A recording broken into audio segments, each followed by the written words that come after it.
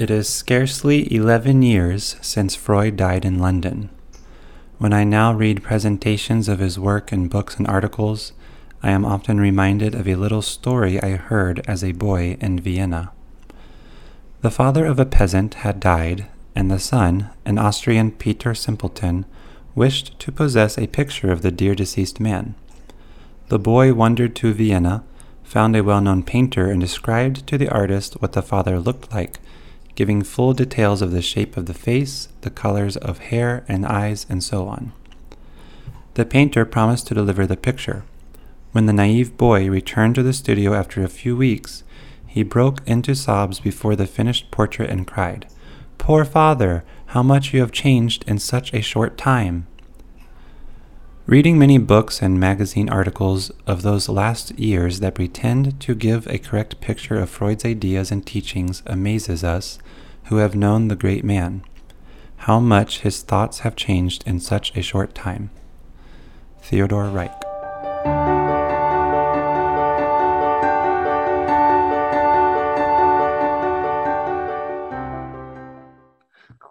Hello, and thank you for joining us. I am with Dr. Deborah Anna Lutnitz today. She was on the clinical faculty of the Department of Psychiatry at the University of Pennsylvania School of Medicine for over 30 years. She is currently on the faculty of IRPP, the Institute for Relational Psychoanalysis of Philadelphia. She is the author of The Family Interpreted Psychoanalysis, Feminism, and Family Therapy, published in 1992, which is still taught in therapy courses around the world. Carol Gilligan called it a book of unusual wisdom and humanity. Her most recent book is Schopenhauer's Porcupines, 5 Stories of Psychotherapy, which has been translated into 7 languages plus Braille. It was recently released as an audiobook read by the author herself. Dr. Lutnitz was a contributing author to the Cambridge Companion to Lacan and has written about the possibility of a third way for psychoanalysis, that is, one that values the insights of both the Anglo-American and French schools of thought. In 2005, she launched IFA, Insight for All, connecting analysts with homeless and formerly homeless adults in Philadelphia. In 2013, she received the Distinguished Educator Award from the International Forum for Psychoanalytic Education. If you've seen my podcast before, you might have seen us discuss her book, Schopenhauer's Porcupines. If not, I'll put a link in the description and you can go on over to that and watch that video. Dr. Lutnitz, thank you for joining me today. My pleasure, Daniel. Good to see you. Good to see you again, too. So with this, today's episode, I'm starting kind of a new series on kind of like book reviews, especially the classics and primary sources that we don't really read a whole lot in university settings anymore unless it's on our own accord. Today, we're reading a book that Dr. Lutnitz suggested we read, and out of all of the books out there, she suggested this one. So if that's not saying something, I don't know what would. Dr. Lutnitz, can you kind of introduce the book that we read? And so Bruno Bettelheim, Freud and Man's Soul. And first of all, I have to congratulate you, Daniel, for initiating this move to encourage people to read primary sources. As I think you know, I believe that textbooks are a curse on our culture.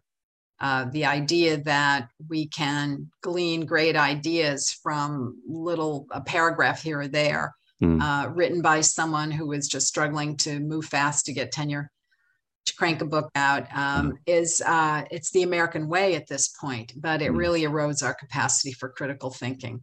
And yes, reading primary sources can be difficult, but it's worthwhile, I think, to struggle either alone or in a study group or in a classroom, if you're lucky, to see how the argument is made, to pay attention to the language. What metaphors does the author use? How do they evaluate opposing views in an open-minded way or not? What worldview, above all, what worldview is being expressed in the writing and between the lines? It's something that's completely lost when you read a one-page summary of psychoanalysis by someone who may or may not have ever read the primary sources. Actually, sometimes those textbook writers have to, because they're covering so many fields, are relying on secondary sources, themselves. So yes, and I believe that's true even of points of view I don't agree with. So as you know, I'm a critic of behaviorism and therapies based on it, like CBT. But I think we should know about them and read the primary sources. Go back and read B.F. Skinner's Beyond Freedom and Dignity. I think it came out in 1969. It's very readable. I disagree with every sentence in the book, but it is only respectful, and it's helpful to me to know what was actually said, not just an article here or there. So that said, I think it's particularly important to read primary sources when it comes to psychoanalysis, because the ideas are so complex and in some ways hard to grasp, because none of us really likes the fact that that the unconscious is a powerful commanding force in our lives and slightly beyond our ken. And yet, as Freud believed, it was so liberating for us to try and grasp this. And so he wanted everybody.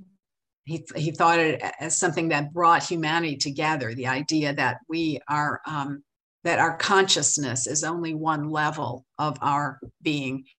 And so he wrote in ways that were pretty simple. He used simple German words, at least in many of his essays, not some of the more scholarly publications. Anyway, so when I was trying to choose one of my favorite pieces for this forum, I nonetheless came on the stumbling block of the bad translations. So why not start there? I think it accounts for some of the most obdurate resistance to psychoanalytic ideas that they come across in a very weird way. So I chose Bettelheim's Freud and Man's Soul because it's only 100 pages. He's a wonderful writer. He was Austrian, and so and moved to the United States when he was 40. So he's completely bilingual, German and English, and a great scholar. So the point of the book is to explain the translation errors, and in so doing, he gives a very nice view of the essence of psychoanalysis, what Freud was trying to do, what the goals are. So what happened with the translation? So Dr. Bettelheim came to the US and he found such strange notions about Freud, both from people who were for or against the work, psychoanalysis. It's so misguided. So he sat down and read the English translation, the whole 26 volumes in English as he had done in German. And he said, now I understand. All right. So the first example he gives has to do with what we call id, ego, and superego. These words are so well known. They're in any English dictionary at this point, have been for decades. And he says, wrong, because Freud, again, in wanting to democratize these ideas, and indeed the treatment, as you know, since I work with homeless folks, I didn't invent that idea. Freud said this work should be available to everyone, and 10 free psychoanalytic clinics sprang up in 7 European countries, almost immediately, treating everybody. Yeah. So Freud had used the simple words, not id, ego, superego, are 3 Latin words. Ego means I in Latin. Did you ever study Latin, Daniel? I did not. Okay. As a Catholic school, of course, we had to. So ego means I, id, id means it, and superego means something that's over the ego, over the I. Well, Freud hadn't used the Latin. He studied. I mean, he was quite a polyglot, but he used the simple German words I, it, over I. So in German, das Ich, das Es, das über Ich. Okay, very simple that anyone could grasp and not say, why are we suddenly doing Latin? And so the English translator is a guy called James Strachey, Strachey, a Brit, very well educated, also fluent in German and English, analyzed by Freud himself, and a publisher and translator in the Bloomsbury Group, which is a very posh and, very, very intellectual group in the 40s. And so not a bad choice at all for a translator. And yet he comes up with this very, very odd renderings. And another one is parapraxis. Freud had said Fleischstunden. And nobody in America says parapraxis. Everyone just sort of translated that, to slip, Freudian slip, which is a slip is exactly. Can I assume your audience knows what we mean by parapraxis or slip, or should I gloss it? Please gloss it. Okay, so it's that delightful, sometimes mortifying phenomenon we've all discovered where we intend consciously to do something with all our hearts, and yet the unconscious, there's always some conflict, and we end up doing the opposite. Mm-hmm. So we are invited to a party we don't really want to go to for whatever reason, and it's a birthday party, but we decide, no, we must, we should. All right, so the override, the superego says, be a good sport and do it. And we go out and buy a gift and wrap it up and get dressed and show up on time, fire up the GPS so we don't get lost. And we arrive, here I am. Where's the gift? Oh, I thought you had it. I thought no, it's on the kitchen table. Okay.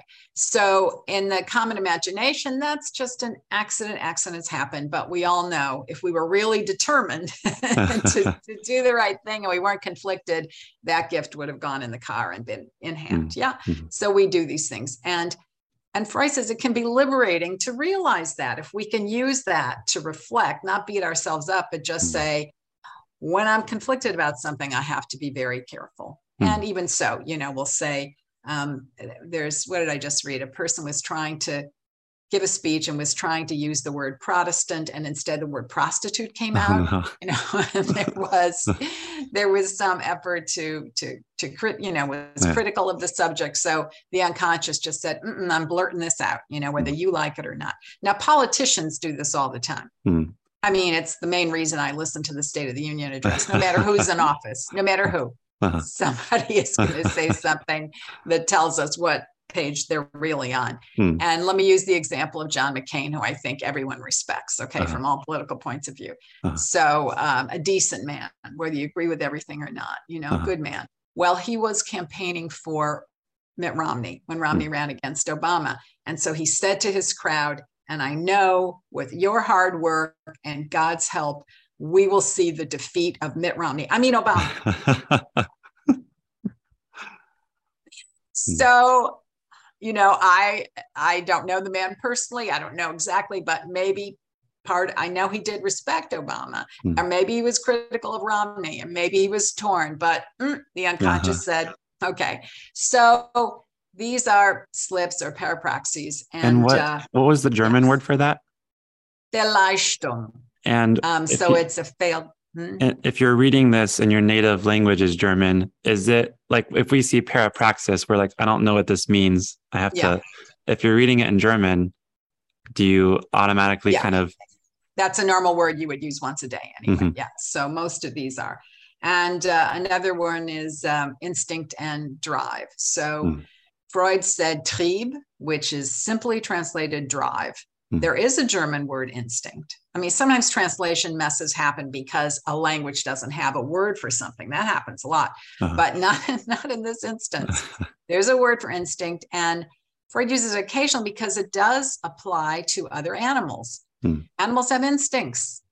We have very few. So if somebody tried to cover your mouth, you would pull their hand away and gasp for air, even if nobody ever taught you how to do that. Okay, you don't have to be taught. That's an instinct. But we don't have very many of those. Otherwise, we have drives. What's the difference? Drives are malleable. They can have many different objects, and they can have different amounts of force, pressure. They can be repressed, sublimated. Other animals, not so much. I mean, it's magnificent to see birds migrate 5,000 miles in a very specific formation and not get lost and stop along the way and build a nest from certain materials, not others, very intricate and with only a beak to work with, no instruction manual. That's instinct.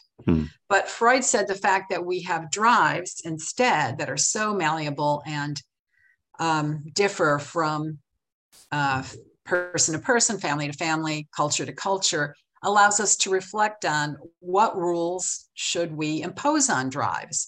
Now, Bettelheim, you probably know, made that criticism that says Americans seem to think that Freud was saying that the sexual instinct is so powerful. Let it all hang out. There should be no rules. Just everybody should have sex with anybody at any time, no consequences, no guilt. Not at all. Freud thought that we needed to change some repressive and hypocritical views of sex. He didn't think little children should be punished for masturbation, for example. And he thought that the taboos on homosexuality didn't make any sense. It was a crime in the United Kingdom until 1967. So Freud asked us to rethink that. But no, he thought, love is important and treating people decently and ethically. And so he wouldn't be for letting it all hang out, as Bettelheim said. But the most egregious translation error, as Bettelman points out, is the mistranslation of Seele. Die Seele, Seele, very simply translates the soul in German. And Strachey translated it as mind, or worse, mental apparatus. Right? Very different connotations. Soul, mental apparatus. Let's look. I'm going to read this little page just to hear Bettelheim. This is page 70. Of all the mistranslations of Freud's phraseology, none has hampered our understanding of his humanistic views more than the elimination of his references to the soul, die Seele. Freud evokes the image of the soul quite frequently, especially in crucial passages where he's attempting to provide a broad view of his system. Unfortunately, in those passages, the translations make us believe he's talking about the mind, our intellect. This is misleading because we view our intellect as set apart from, even opposed to, emotional life and fantasies and dreams. The goal of psychoanalysis is to integrate the emotional life into the intellectual life. Okay, so we can ask then why? I mean, what did he mean by soul? Freud was not a man of faith. Very clearly, he was a Jew, but a secular Jew. And so this is not meant to be a theological construct, but he did mean it to refer to our essence and not just what's up here. Okay, so, and again, he had all those other words available to him. Now, in English, since Freud, Donald Winnicott and that group liked the word self and really cultivated it. And self is also a major term in the American Relational School. German has a word, very serviceable, das Selbst. And in fact, your friend Carl Jung uses das Selbst. Nietzsche uses it, and Freud never did. He really liked die Seele. So I think that makes a difference. And we have to ask, what in the world happened? Is James Strachey an idiot? I don't think so. I think he was being shrewd. He made a calculation, and Freud had to approve of it. Yeah. So we can speculate on why Freud allowed that to happen. But I think this is the reason that Strachey could see that psychoanalysis was coming to the US and that it was going to be in a huge movement, simply because we are such a big country, much bigger than Germany, Austria, the UK, and that it would only become respectable if it was scientific, because the US was absolutely obsessed with science. So think of this. This is a good way of making the point. Psychology in Europe was part of the discipline of philosophy.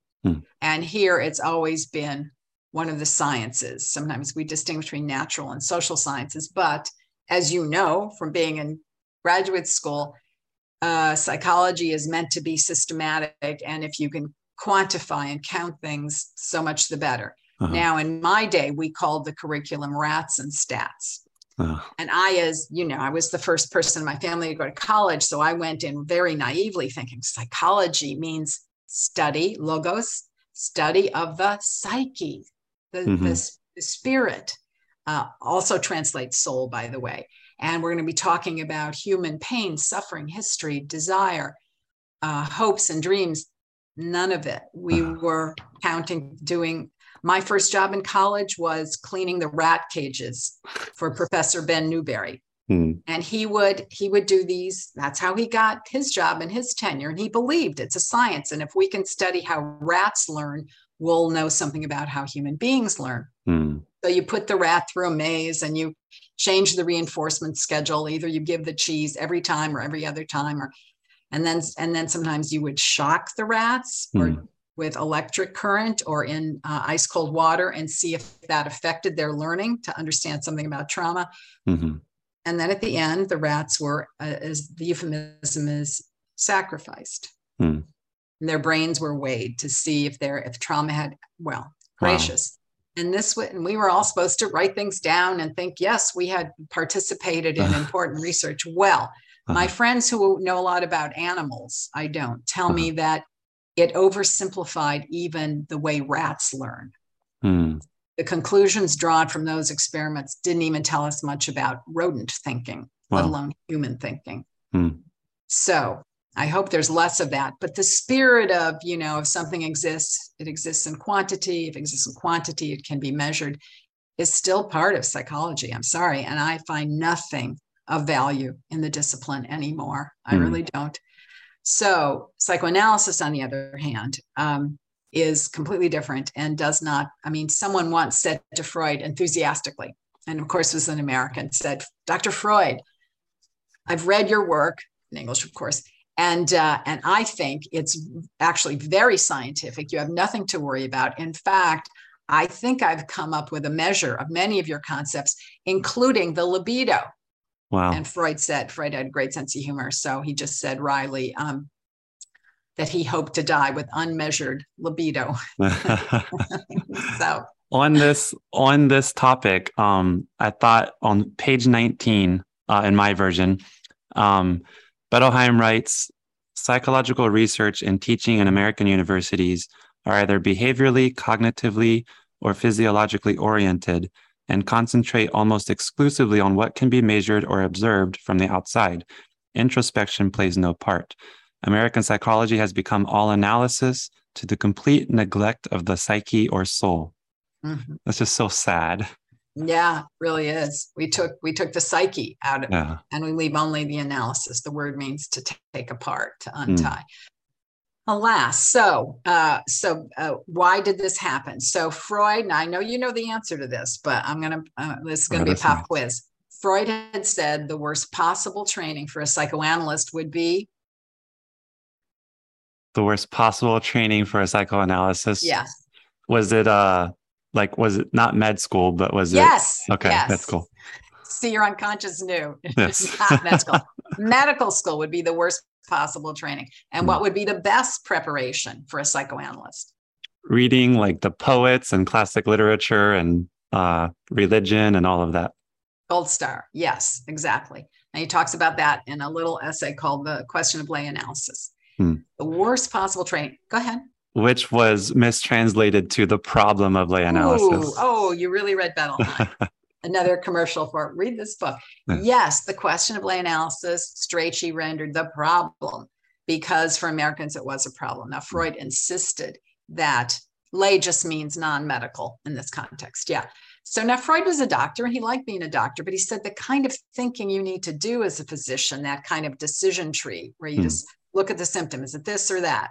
Okay. Is it this or that? Then we do this test, this or that. Okay. That's a diagnosis. Is it that linear thinking is about the opposite of what you need to do when you're listening to the unconscious. When you're listening to a suffering human being, you have to hear what's not being said. You have to pay attention to dreams. So you have to know something about the symbolic significance of those things. So, as you say, literature, anthropology, languages, religious studies, and philosophy, that's the best preparation. So what happens in America, not only is the medical degree encouraged, it's required. It's the only country that outlawed lay analysts. In fact, it was on the books in 1926, so that if a PhD in psychology who had been analyzed in Europe and came to and tried to do some of that work with patients, that was committing a crime. That's practicing without a license. So people fought it tooth and nail, and it was finally, the law was repealed in what year? Do you know? I don't know. Guess. Go take a guess. In what year? 1955. 86. 86. I started my analytic training in 88. Okay. Oh, wow. So yeah, so it didn't affect me. I just 86. Yeah. That's so late. That means that people just a year or two older than me could tell me what it was like during those years of having to hide, because there were medical doctors who wanted to spread the knowledge to brilliant students who were not MDs, and they would meet in secret in their offices because the MD could get in trouble, not just the PhD. Wow. And all kinds of secret handshakes and, ruses were going on to train folks. It's terrible. And so when it was repealed, it was after decades of struggle. People devoted their whole careers, to writing papers and making the argument and hiring lawyers and struggling with the legal issues and going to state representatives. Those are hours and hours and years that should have been devoted to taking care of patients. Yeah. Volunteering for Habitat for Humanity, playing with your children or grandchildren. We're devoted to just getting back to where Freud was in 1926, saying this should be a field where people who understand the souls, understand the humanities, can help suffering human beings. Okay. So Strachey, I think, was canny enough to realize we're going to have to pitch this for physicians, and American doctors were not so interested in learning about the soul. And I don't know if you noticed, the epigraph to this book is Bettelheim used a phrase that Freud had used in a letter to Jung that said psychoanalysis is in essence cure through love. He was referring to the transference. No, it wasn't going to be a big sell for American doctors. Now, this had big consequences. The medicalization of psychoanalysis in the US had grave results, because in our country, as opposed to in Europe, doctors are mostly men. Here's the statistic. As late as 1963, only 6% of physicians were female. Wow. So the medicalization of the field became defeminization. So whereas Freud had, right, in the 10s and 20s, he had a lot of brilliant women around him, not just his daughter, who became a famous analyst, Anna Freud, but Lou Andreas Salome and Jeanne Lampertrude, Karen Horney, many women whom he trusted and really felt could make a unique contribution. Oops, no more, because they have to be MDs, and medical schools don't really like admitting women. So what a mess, huh? So so then it became, psychoanalysis in our country as a medical specialty became very conservative and expensive. So indeed, it was about male doctors using this kind of authoritarian practice on who? Mostly female patients. And no wonder so many of my colleagues during second wave feminism just loved to hate Freud. Because they associated the American practice with him and psychoanalysis in general. And so when I wrote The Family Interpreted, which is a feminist and psychoanalytic critique of the field of family therapy, I had two battles to wage. Not only did people many of them didn't want feminist ideas coming into family therapy, they didn't want psychoanalytic ideas. And some of my favorite feminist friends were pretty upset with me. Okay. So that's why, again, folks, read original sources, make up your own mind. And this is about a cure through love. It's about the soul, and it's about work that everyone should have access to. Yes. So, very beautiful. Thanks. Yeah. That was a great summary, great review. Like she said, this book is only like 100 pages. It's a quick read. I recommend especially reading this before you read Freud, because especially if you're going to read him in English. If you're going to be reading in like the English version, they remove Freud from some of the passages. So for instance, in Freud's paper, Some Psychological Consequences of the Anatomical Distinction Between the Sexes, Freud wrote, quote, which I should like to describe as denial, which was translated in the standard edition as, quote, which might be described as denial.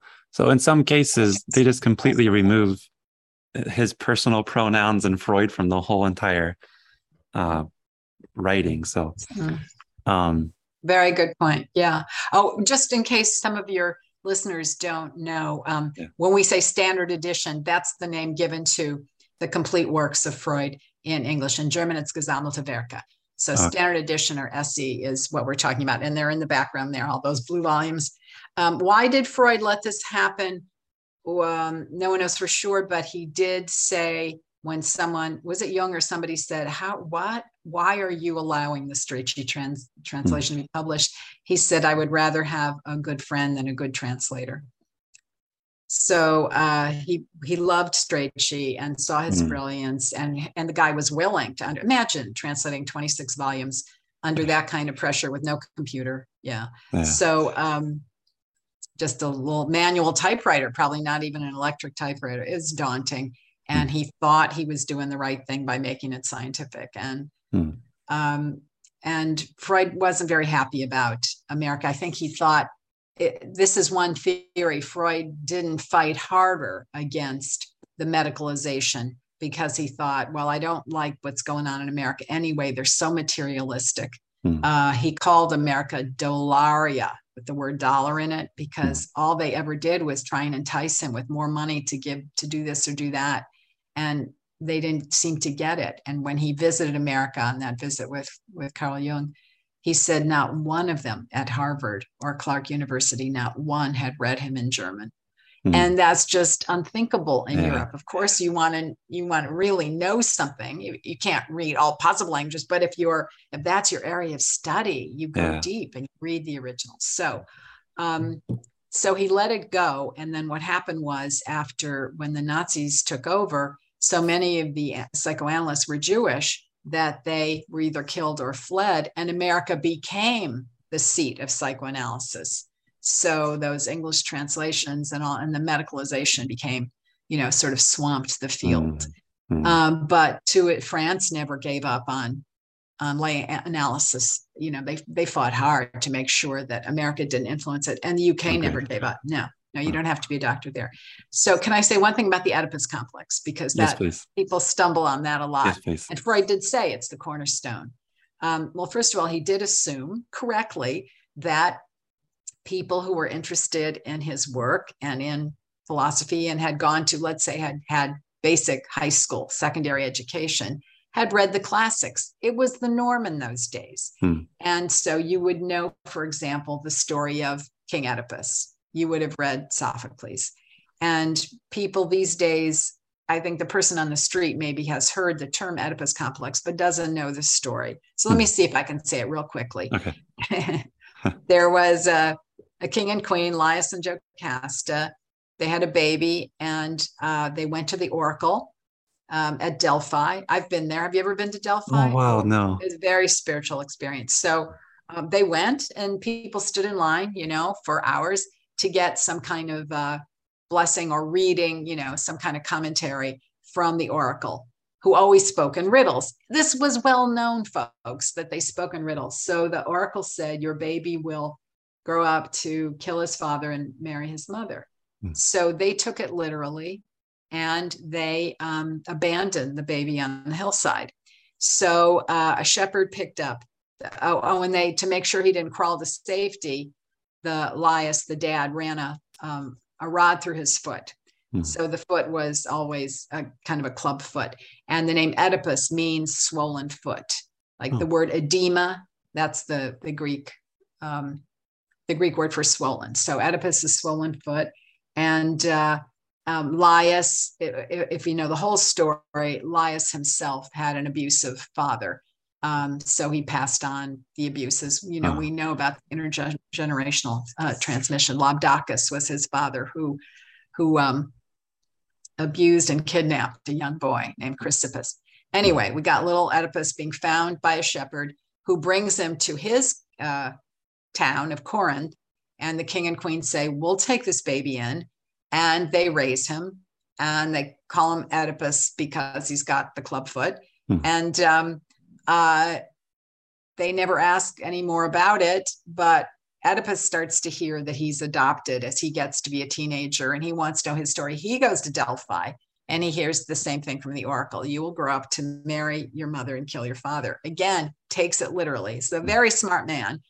And so he figures he has to leave his beloved mom and dad of Corinth because he figures the oracle means them. So he tears off he's really in a state, and he's on the road, and he's going to go someplace, he's going to go to Thebes because there's been a problem there that he thinks he can solve with the Sphinx. So on the road, some old guy cuts him off. There's a road rage incident in the two chariots, and the old man is killed, and Oedipus keeps going. So when he gets to Thebes, he helps Thebes by solving the riddle of the Sphinx, and as a reward, they give him the queen, the widowed queen, Jocasta, who is his biological mother, but he doesn't know it.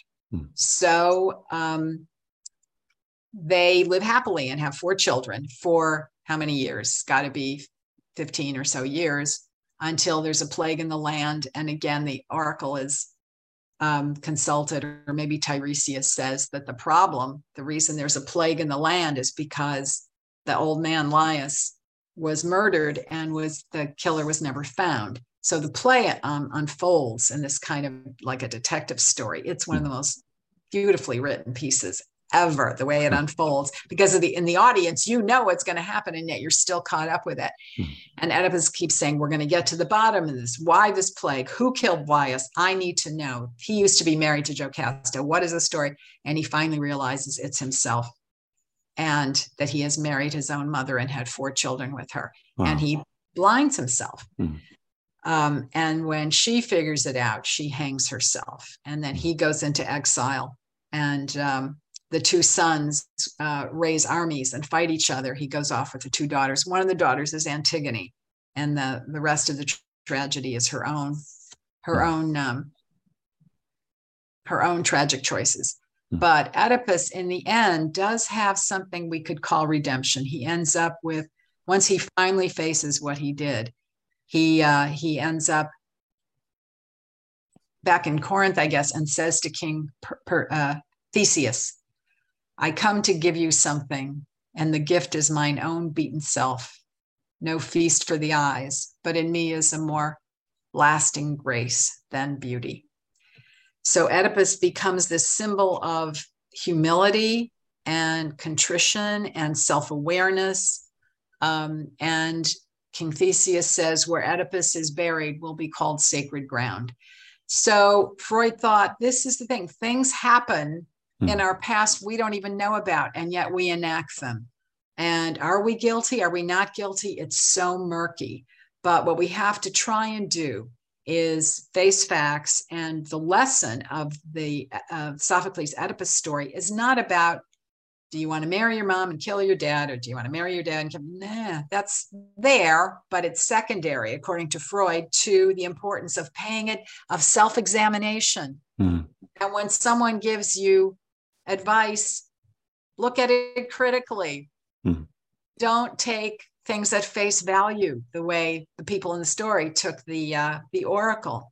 Learn about language, know what a metaphor is, and realize this is going to be a long process. And yes, who your parents were has something to do with it, but it's a lifelong process. So it's just a fantastic choice he made, I think. People land on it and say, no, he's just trying to say that, it's about enforced heterosexuality, and it says that we're all deeply violent and want to kill. And I don't think so at all. I think really it's about meaning. So that's what I want to say about Oedipus. And Thank you. Sure. And about, and I don't think it's, I wrote a paper about how it's not even heterocentric. Freud was so clear. Freud was such a defender of depathologizing non-normative sexuality. Not all of it. I mean, he's against rape and incest and those perversions. But I mean about object choice that isn't what was called classically right in Victorian terms. And the other thing that comes up at the end. And maybe this is one way to wrap up, unless you have something else you want to be sure to ask.